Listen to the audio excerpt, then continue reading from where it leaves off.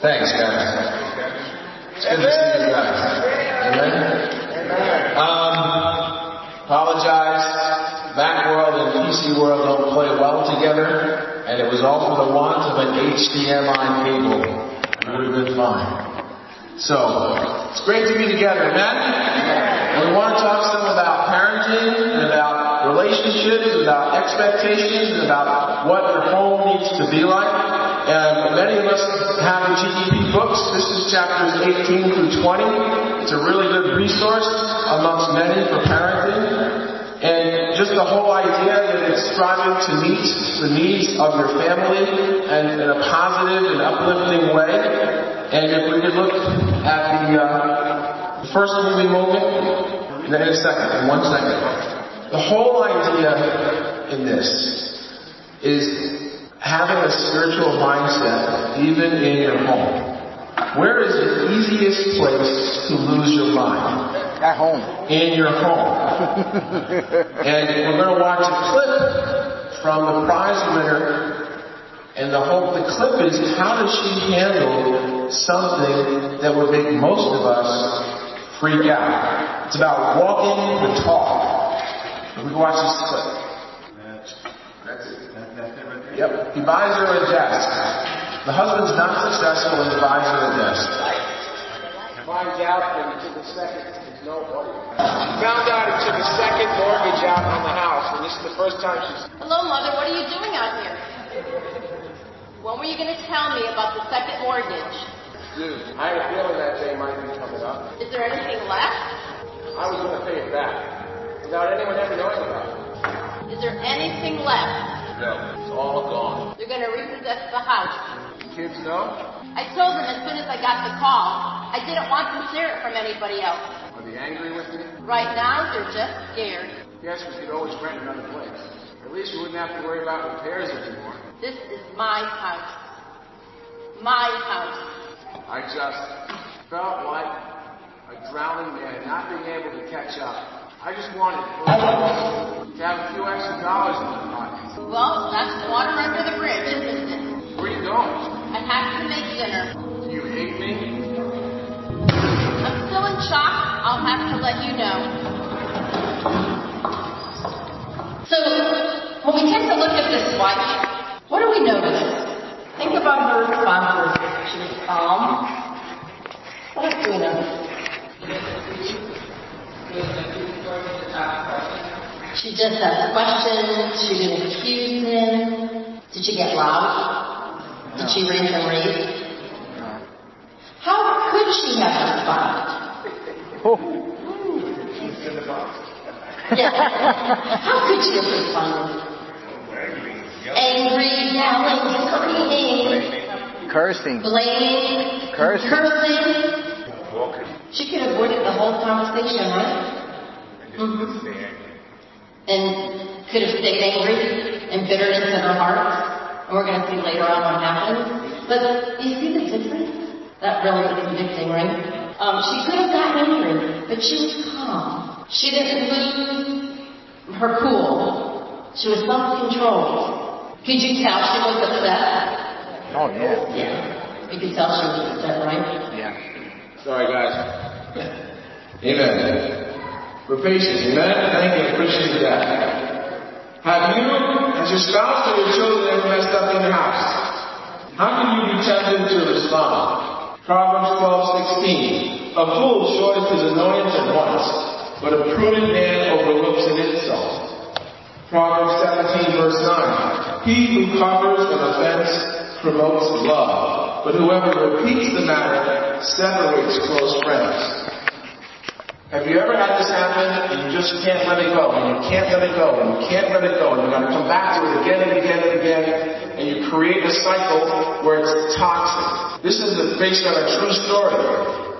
And she handled it with a great deal of balance. She was upset, but in a measured way. So that's what walking the talk is all about. You don't pretend things don't bother you, but you handle it in a godly way. Amen? Amen. The next one there. Yeah. The next video. That's the one that's Spencer's prize winner. And skip a minute in. Yep.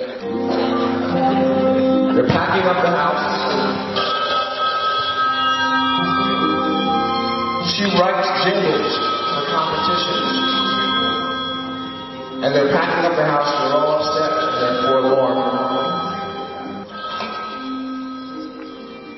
Hello? Is this Mrs. Evelyn Ryan?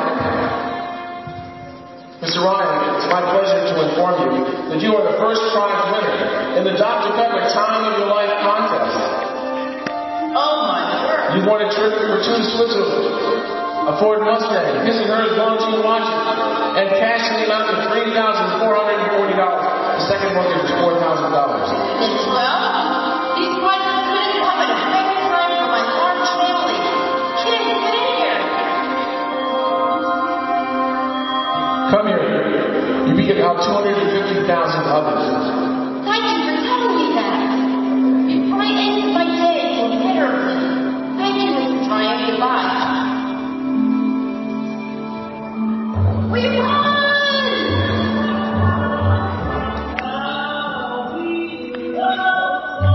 She's ecstatic because they get to keep their home. They were packing up. The pictures are off the walls. Mom, can you go tell the neighbors? You can tell them whatever you want. Notice this daughter is just so devastated.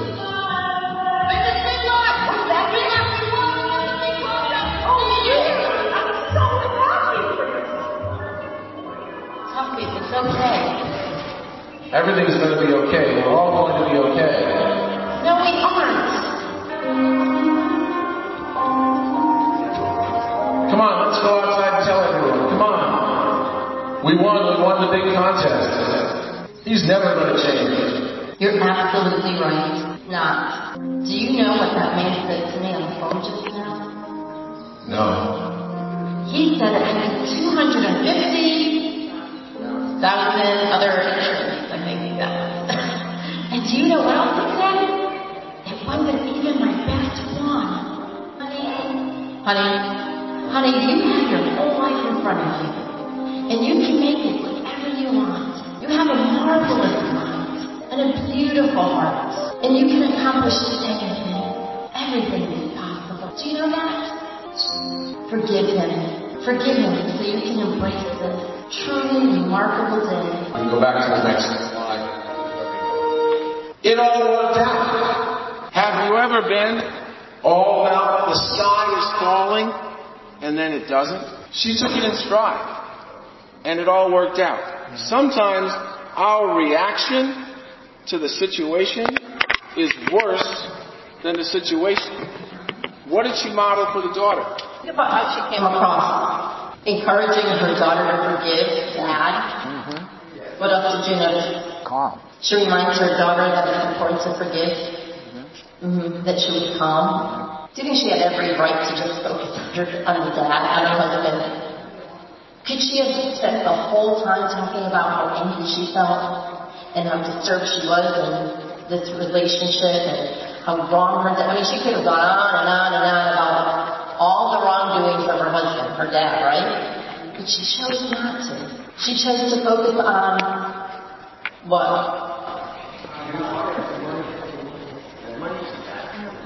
And all the positives. So I wanted to share an illustration of something that happened this week. It's kind of funny when you prepare a class, what happens. These situations in your household happen. That's what happens. So a life lesson I wanted to share with you. 3 people living in our home, our daughter Caitlin, Kevin, and I, and 2 of the 3 cars this week were at the mechanic. And we all worked at 3 different places, 3 different times, and it just was very inconvenient. Such an inconvenient time. I can't take a bus and a train where I work, and neither could Caitlin. She works up in Mount Kisco. She can't take a bus or a train or a plane. And Kevin works up north as well. So it's like, oh God, I was feeling so frustrated. I'm a special ed teacher. This is a busy time of year where I'm reporting on all these educational testing that I've done to present to the children and their parents, rather, and a whole committee of people writing reports, and this week I had a whole bunch of annual reviews to do where I had to really get to a place on time, and I couldn't because one car broke, and then Caitlin couldn't even use that car to take me to work because then her car broke, and then we had to go down the street, walking with my travel bag and all, down the street to Enterprise to rent a car for a day or 2 or 3 or however long it's going to take for things to work. And it was just really a multiple breakdowns of things that were very inconvenient, and I was feeling really angry and really frustrated, and it couldn't have come at a more convenient time but this week, and I was feeling really angry. I was feeling like, oh my goodness, I'm just so tired of having to bring my 2004 car to the mechanic all the time, and it's so unreliable, and it keeps breaking down, and I can't, it reached 300,000 miles. Her car broke down, and I was just feeling really angry, mad, frustrated. You get the picture? Yes. But she had to make a decision about that, amen? That's where the spiritual values come in. How do you know what Toyota Matrix won't go to 300,000 miles? Because I was driving it at 299,999 miles for 10 miles, trying to record it for Caitlin, showing her when her car turned to 300,000 miles. She says I'm too loud. What do you guys think? Is it clear? Anyway. So spiritual values. If we go to the next slide. Dysfunction. The mother could have perpetuated dysfunction and said she got her daughter to focus on good things. And does that mean that there's not problems in our life? No. Do we ignore the problems in our life? No. But if we perseverate on the problems, we accentuate the negative. And the idea is breaking that pattern of dysfunction, because dysfunction is the gift that keeps on giving. Now we're going to look at 4 different stories and see how this got passed on in different generations. Abraham, Isaac, Jacob, and Esau, and the sons of Jacob. So if we can look, the first dysfunction is about favoritism. So the scripture's right there. You can read along, or you can turn to it if you want, but you can just read along. The child grew and was weaned. Now the day Isaac was weaned, Abraham held a great feast. But Sarah saw the son whom Hagar the Egyptian had born to Abraham was mocking. And she said to Abraham, get rid of that slave woman and her son, for that slave woman's son will never share in the inheritance of my son Isaac. The matter distressed Abraham greatly, because it concerned his son. There was favoritism going on. She couldn't handle the fact that one son felt like they were better than the other son. Then in the next slide, in the second generation, in Genesis 25, the boys, which are Jacob and Esau, grew up. Esau became a skillful hunter and a man of the open country, while Jacob was a quiet man staying among the tents. Isaac, who had a taste for wild game, loved Esau, but Rebekah loved Jacob. How do you see the favoritism there? Did they both show equal love for both children? No. They favored one over the other.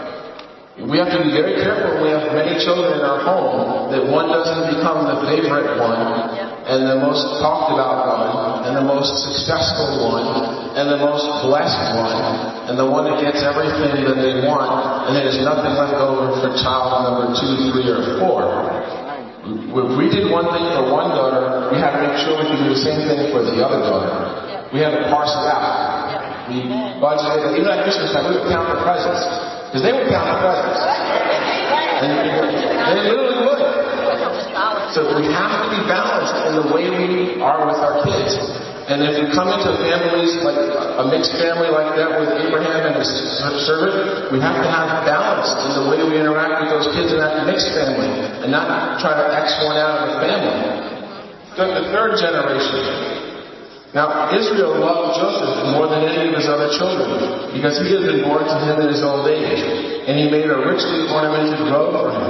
When his brothers saw their father loved him more than any of them, they hated him and could not speak a kind word to him. Sometimes the family sibling rivalry starts at the top. Because if you favor one kid over the others are going to hate that kid.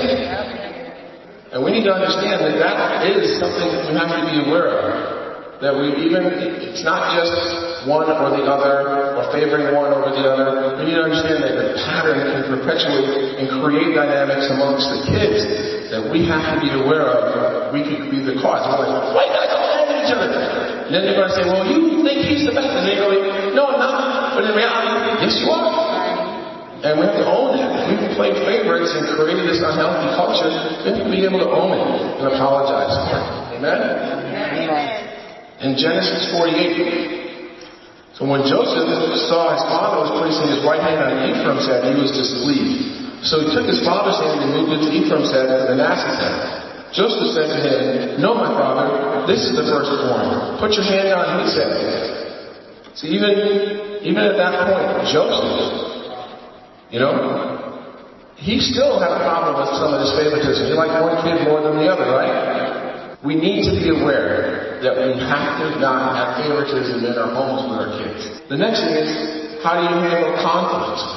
Which I have that parenthesis in there, avoidance. Because how do most of us handle conflict? We avoid it. We don't handle it at all. We just hope it goes away. And it dies its own age. So this is where that conflict happens. She said to Abraham, get rid of that slave woman and her son. For that slave woman's son will never share an inheritance with my son Isaac. The matter distressed Abraham greatly because it concerned his son. Early the next morning, Abraham took some food and skin and water and gave them to Hagar. He set them on her shoulders and then sent her off with the boy. She went on her way and wandered in the desert of Beersheba. It bothered him greatly, but did he do anything about it? No. He avoided the conflict. Now, who stepped in? We know God stepped in there and saved his son, but he avoided the conflict. And who knows how this story might have played out if Abraham had stepped up and addressed something that bothered him. But we know how God worked in it, even though he didn't step in correctly. In the next generation, it says, when Rebekah saw that her older son Esau had said, she sent for her younger son Jacob and said to him, your brother Esau is consoling himself with the thought of killing you. Now then, my son, do what I say. Flee at once to my brother Laban in Gerar. This was after Esau he'd sold his birthright and given him what he got. He'd been tricked out of his blessings. And when the mother saw that there was the level of malevolence, the death level, she could have just sat them down and tried to deal with it, right? But instead she said, flee. Sometimes we're aware of conflict in our home, but we have to go into it. We have to go and find out what it is. With one of our daughters, I had to deal with something over this last weekend, where there was a selfishness and a self-righteousness and a real back-offishness. Dad, step back, Dad. Don't delve into this area. And these are even among kids who are Christians, so, you know what I'm saying? The bottom line is, we have to still be aware to address these things, and I had to be prepared to go in and try to figure out where was this all coming from. If I had just avoided it, it would have just really taken root and become something bad. So, he fled. Then Judah said to his brothers, what will we gain if we kill our brother and cover up his blood? Come, let us sell him to the Ishmaelites and not lay our hands on him. After all, he's our brother, our own flesh and blood. Oh, let's not kill him. Let's just sell him into slavery. That sounds like it's a better solution, guys. Now, obviously, he was bothered that they were going to kill his brother, right? But was his solution really that much better? So sometimes we try to offer a plan that seems wise, but it's not solving the problem. It's creating another problem. And we need to be men and women that we get to the root of things and not just let things go on and on and on like that. The third thing is about children living in hostility. His descendants settled in the area from Havilah to Shur near the border as you go down. And they lived in hostility towards all their brothers. This was his son by Hagar. They wound up living in hostility. In verse 41 of Genesis 27, Esau held a grudge against Jacob because of the blessing his father had given him. He said to himself, the days of mourning my father are near. I will kill my brother Jacob. Finally, in the third generation, Joseph broke the pattern. And you got to ask yourself, are you going to see God's hand and be self-aware of your ability to break the pattern? This is in 45 of Genesis.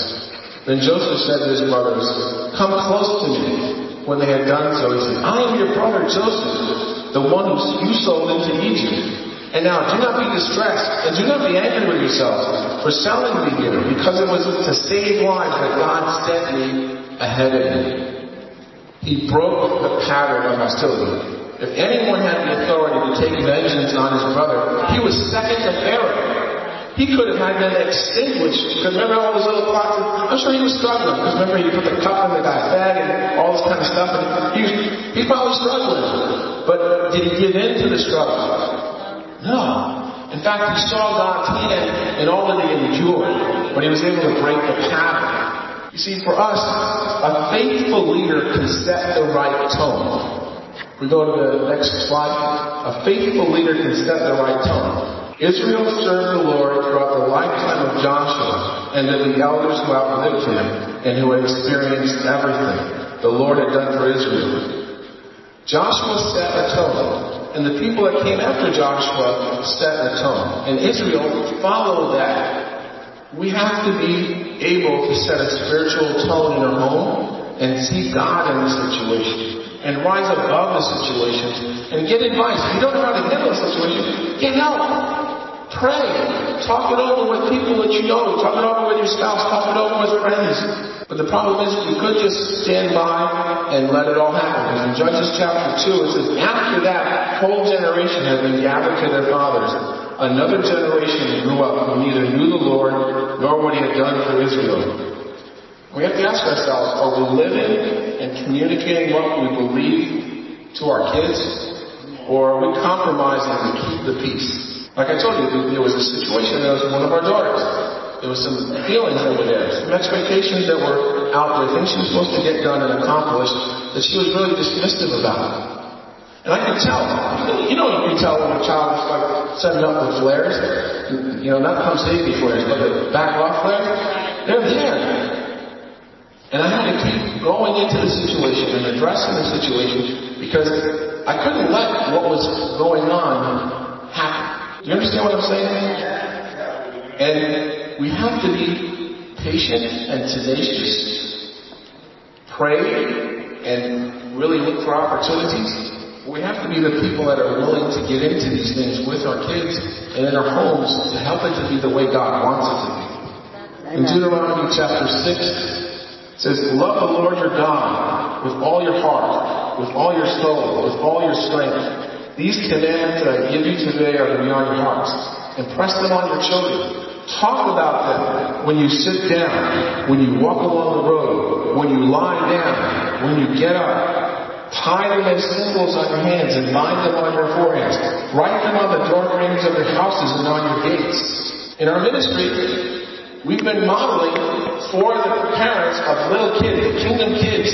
On Fridays, we've been having parents and kids coming together. Why? To highlight this scripture. To teach the parents in those age groups, the biggest thing you need to do is talk about God with your kids in the morning, during the day, at night, at dinner. And to tell them in front of the kids. And do it in fun ways and model it for them. But it's kind of like you're telling on the parents to the kids. It's no secret. Your parents are supposed to do this with you. So the kids are going to go home and ask about it. And we even have the teachers on Sundays asking the parents on Sundays, how are those devotionals going throughout the week? We're working together on something. And then we have all the different devotional books set up for the kids. And the parents, they're all buying them because they want to have opportunities to have great devotionals with their kids. But you see, we have to create a culture where we expect that. And it starts in our homes. Yes. And it starts even when they're adults. Every time I'm talking with my kids, if something comes up that is kind of scary or difficult, let's just pray. Let's pray about it. Sometimes we can talk about a lot of things, but we need to pray about a lot of stuff on a daily basis. And even if your kids aren't in the Lord or even interested in coming to church right now, offer to pray with them every day about the stuff that they're going through. Amen. And their dreams and aspirations. Because God will move in those things. And they'll know you care. They'll know you care. I've been praying like that. There's lots of kids I've been praying for, and I'm seeing God bringing them back. I have a whole list of kids and people that aren't in the Lord right now that they're on my heart. We have to be men and women that pray about these things. and pray with our kids about these things, and pray for other friends' kids about these things, and ask them, how's it going? What else can I be praying for about your kids? Amen? So, this is Annie's jumping up now. Impress these commandments on your children.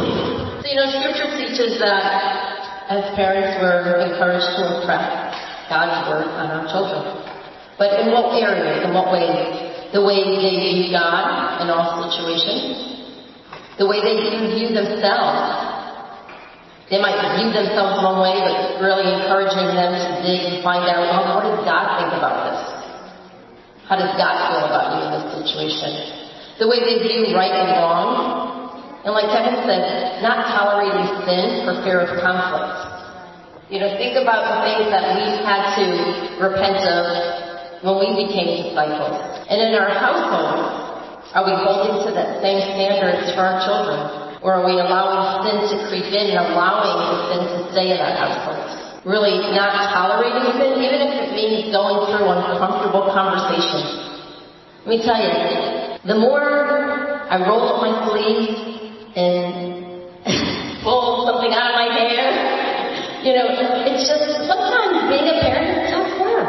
Right. Even when you have kids who are disciples, and it's those uncomfortable, awkward conversations that you gotta have with our children. But when you push through it, even though you know it's uncomfortable to talk about, the good that comes from it is amazing.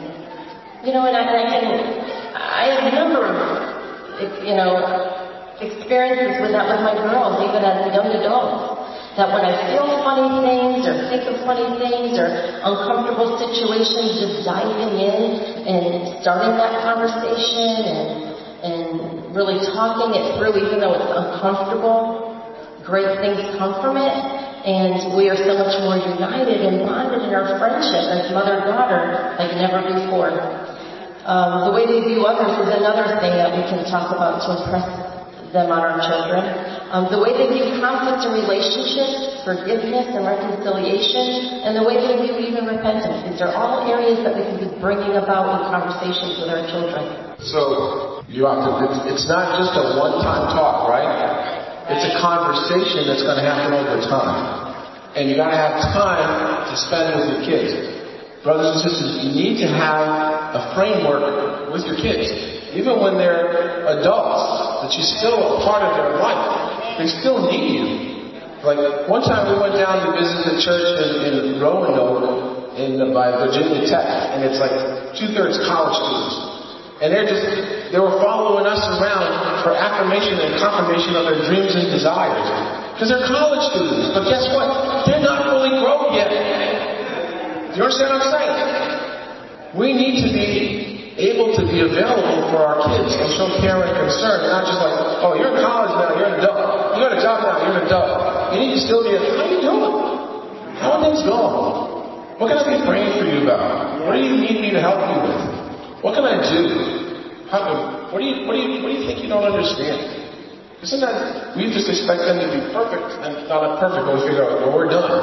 And then it's as good as it gets, and they're going to have to figure it out. But that's not, they need us. They don't need to feel like they're alone. Oftentimes kids will get overwhelmed and discouraged when they feel like they're alone. They don't feel like they have someone that they can go to anymore and be vulnerable with. Now, we're going to look at this, if we go to the Mad Black Woman. This is Tyler Perry. It's a movie moment about the way you need to view God.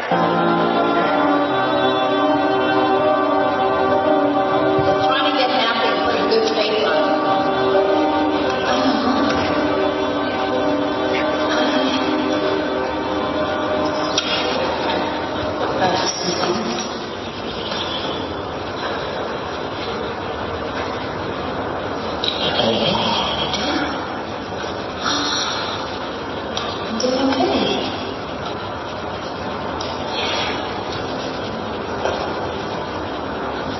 Then talk to me about anything. God? Yes. I'm going to be paid. You don't try to get nothing about me. What makes you think you don't pay me? I talked to Medina. I never saw her. Did he come? Listen, Mama. Here is so bad. It was my everything. God is your everything. Don't you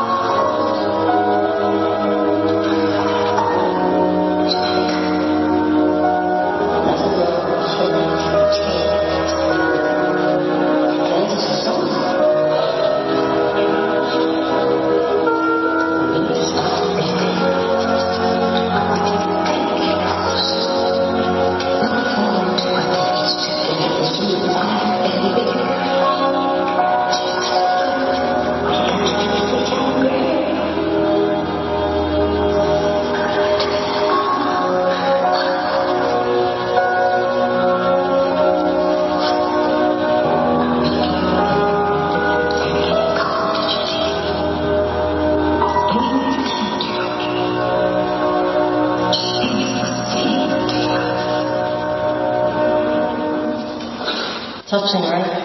What would the daughter tempted to feel? Weak, defeated, helpless.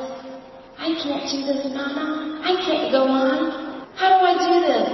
Just feeling very hopeless, right? And yet what value was her mom pouring into her? You got this, girl. You can do it.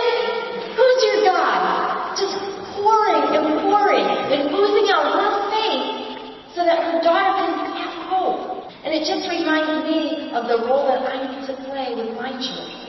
Amen. That when they don't feel believed in and they feel beaten up by the world, that I gotta keep pouring my values of God into them. Amen? Amen. That forces me to just keep staying close to God, right? Yes. Yeah. I've got a big job to do. Because you think, like, they finish college, they're good. They get married, they're good. Nope. They get a job, they're good. Nope. Sorry, bro. There's more to do. Because they're still growing up.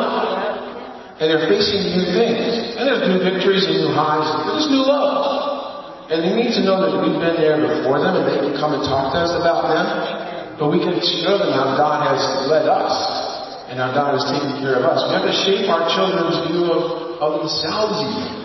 You know? We have to share about the view that we have that God has. I mean, not that I'm going to say this is a model for anybody. You didn't know this. But when we got married, we were both unemployed. We both didn't have jobs. Wow.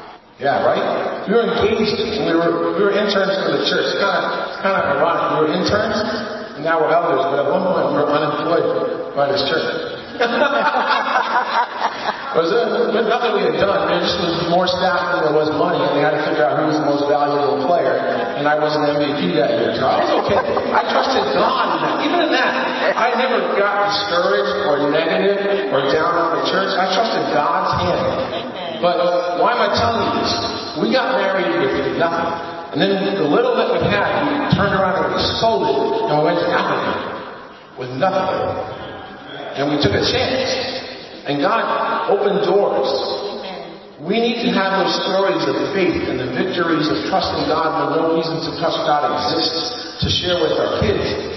Because there's a lot of reasons to pull back and to make sense out of the world. And there's not a lot of reasons to trust God and step out on faith. But if you don't do it, you're not going to have the story to share. That's right. I mean, look at Ingrid. Look at the changed life that Ingrid has. Think about that. Amen. And then Lou. Talk about not tolerating sin. Having to tell Lou he couldn't come to church until he repented was the hardest thing. He was a great friend of mine for years. It was hard. That was like taking air away from most of you. Taking fellowship from Lou Bonilla is like taking air out of your lungs. He's like, but we can't tolerate things that are wrong and sinful in the church if someone's not repenting. Amen. He's repenting. Amen? But see, we have that same heart towards what's right and wrong in our homes. Some of us let kids in our homes do things that we wouldn't want them to do because we're afraid of confronting it. Some people let them bring boyfriends and girlfriends into their homes and stay there. What? That's insane. But it's happening. It's happening. We should not let that happen. And if you hear it happening, you need to speak to it and say, have you lost your mind? Predícalo. We need to be honest. Amen. Amen? Now, their view of themselves. We do need to build them up. Because what does the world do? It tears them down. That's right. And even their best friends that aren't Christians, they're going to get them into stuff that's ultimately negative. So, do we declare their faults and weaknesses and shortcomings? Or do we highlight their strengths and God and relate to them? Sometimes we went through the exact same things they went through. They're like, yeah, I know, yeah. Instead of like, I was there once. Sometimes we come across like, I told you that was going to happen. So, what did you? I told you. Instead of, I did that once too. That happened to me once too. And when you pray with them, not just the exorcism prayer. Lord, get the demon out of their soul and help them to embrace the Son Jesus and help them to see Satan fighting for their soul. But real spiritual prayers where you're getting down on their level of the struggle. Give them strength. Open their eyes. Help them to speak. Give me wisdom. Give us understanding. You know, I prayed with them every day for years. For years. In the morning. I call them at 7 o'clock in the morning. They didn't have to be at school till 8:40. At one point they were like, Dad, this is too early. And I said, this is my dadly right.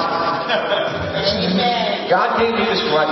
And I'm going to pray with each of you at like 7 o'clock in the morning. Because I started work at 7:30 and I left the house at 6:30. And that was the only time I could talk to them. So each one of them, 5 or 10 minutes, we talk about their day and we pray about their day. And I figure out how we could connect to the day. And the other part is we made sure that we had dinner with them. Now we were very fortunate. We had dinner with our kids just about every single day. Now, if you can't do that every day, it needs to be most days that you have sit-down time with your kids. Amen. Amen? Even now, like I said, we pray regularly about a lot of things. Now, this is a short video facing the giants about the way they view themselves versus what God can do with them. It's the one called Facing the Giants. Father's in a wheelchair. I don't know what they did when they got Joshua Webster. He can kick a 45-yard field goal. I think he's good too. Dad, I can barely kick a 35-yard field goal. At the end of every game, I'm kind of glad I didn't play. That way I can't mess up. That's your son. I just don't want to marry the team. Dad, I asked God every day since you were a baby that He would show you how strong He is in your life. And that through people you would see how good He is. That's why He made me so small and weak, to show you how mighty He is. Why don't you get washed up for dinner? We can finish this later. Alright. Now, that's a scene, and later in the movie, there's a scene where he has to kick the field goal that will win or lose the game. I recommend watching Facing the Giants because it's a movie about faith and victory and overcoming big obstacles in your life. But in that scene, the father stands up and forces himself out of the wheelchair and raises his arms up like a field goal, and the son kicks the winning field goal. We know it's a made-for-movie moment, but the point is that there are times when we are going to have to tell our kids and pray for our kids and talk to them that we can see the way God's going to work through them. That their weaknesses are actually strengths. That their deficits are actually opportunities for God to do great things. And their strengths need to be the areas that they're humble in and grateful for their blessings. Amen? But we have to have a good view of... Sorry, I moved my thing. We have to have a good view of the way that we're going to get them to see themselves in God's sight. So if we go to, so don't grow weary in doing good. We have to continue. Sometimes we can be just not taking time. We can come home and we can be like, I'm tired. And don't ask me any questions. Don't talk to me. And we can create a little bubble around ourselves where we act weary.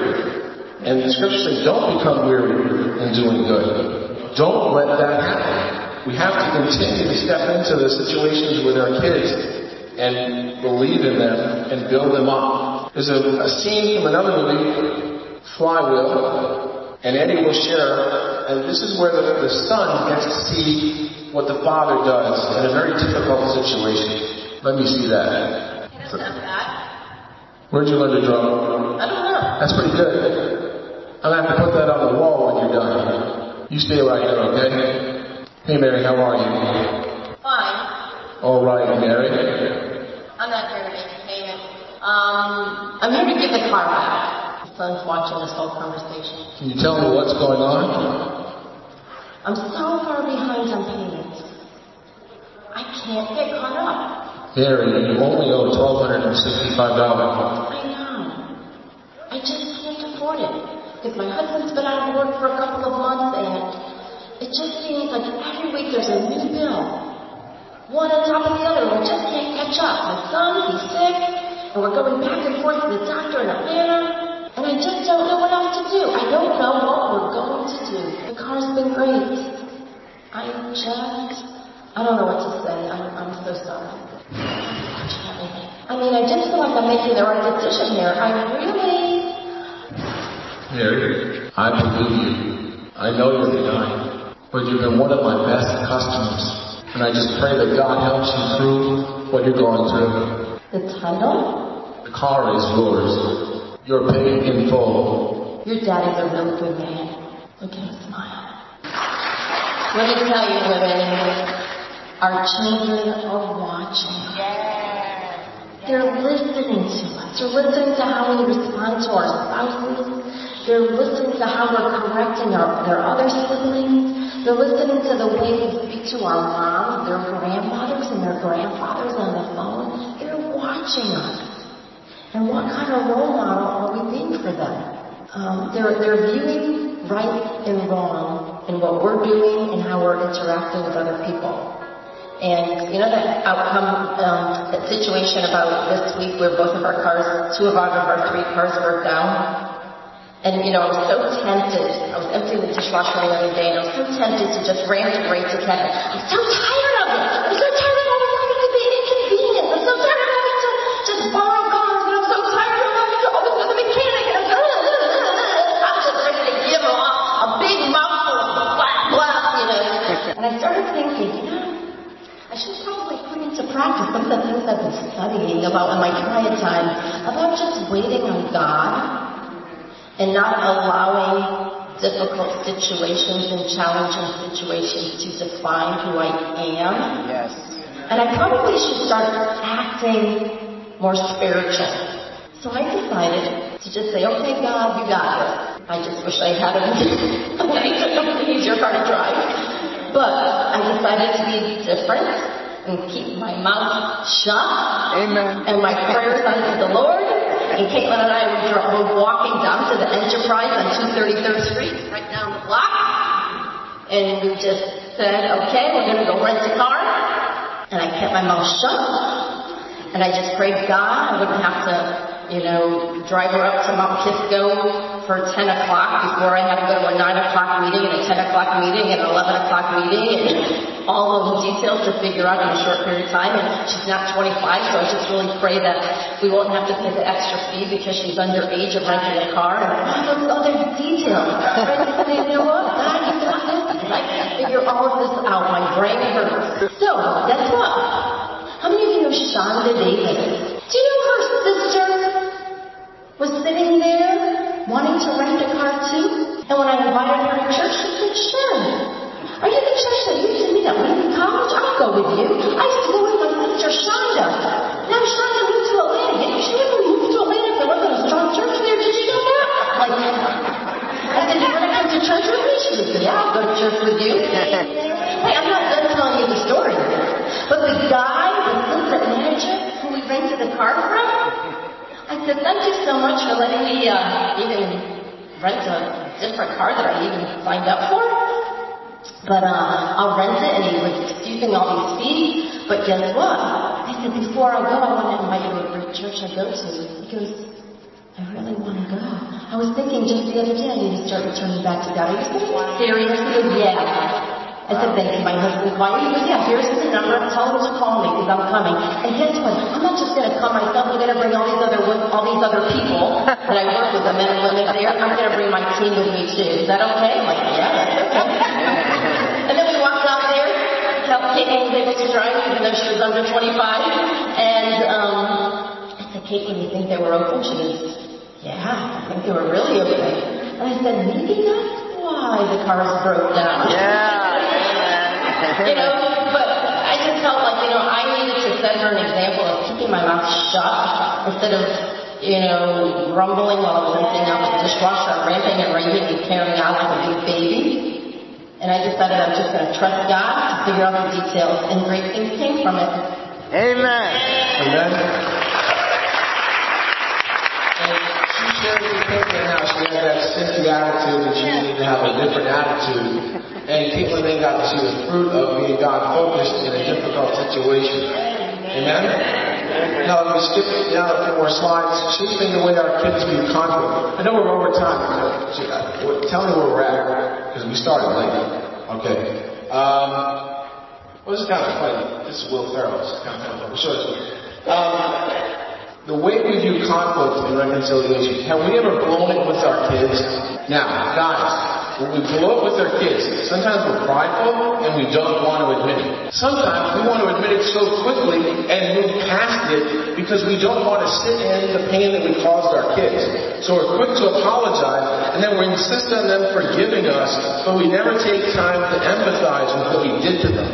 Do you understand? Yes. So this movie moment is brought to you by Will Ferrell and Kicking and Screaming. And we're going to close with this. Hey,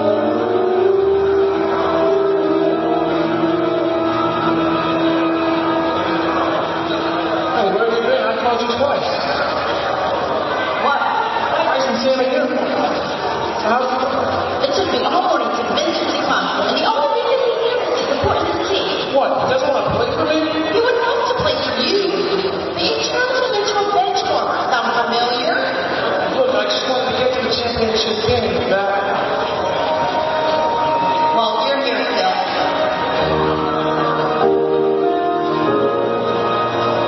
I'm not crying, it's frustration. Don't worry, you'll be alright. You're going to be alright. You play the second half and you play the first half. I'm going to tell you no 2 at a time for this. So, that's it. Phil, you can't. It's a championship game. Don't bother me with that. I didn't play the game for you either. I promise you play that season, okay? We're all gladiators. We're gladiators. Say it again, we're gladiators. You go to the second half. I'm just going to go this time. You doing okay? I know this is tough. Hey, guys. Sam, you think I can talk to you? I guess. Honey, do you mind? Sure.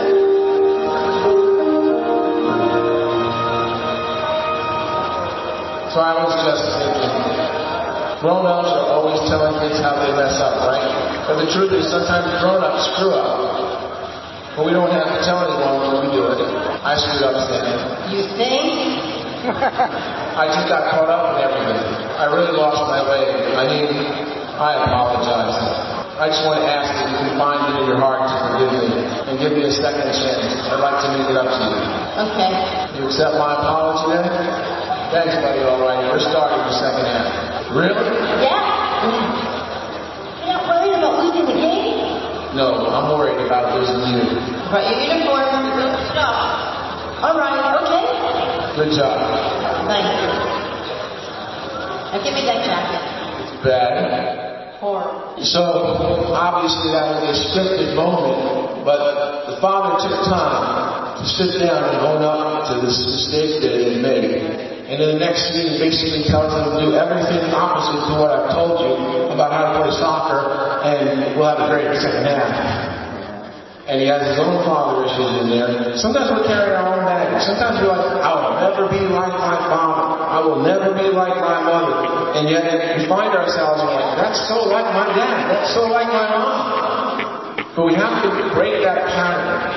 And luckily, in this scenario, he was able to, because his relationship with his father never got to that point where the father owned up to what he had done. Even as an old man, the father couldn't admit what he had done to his son.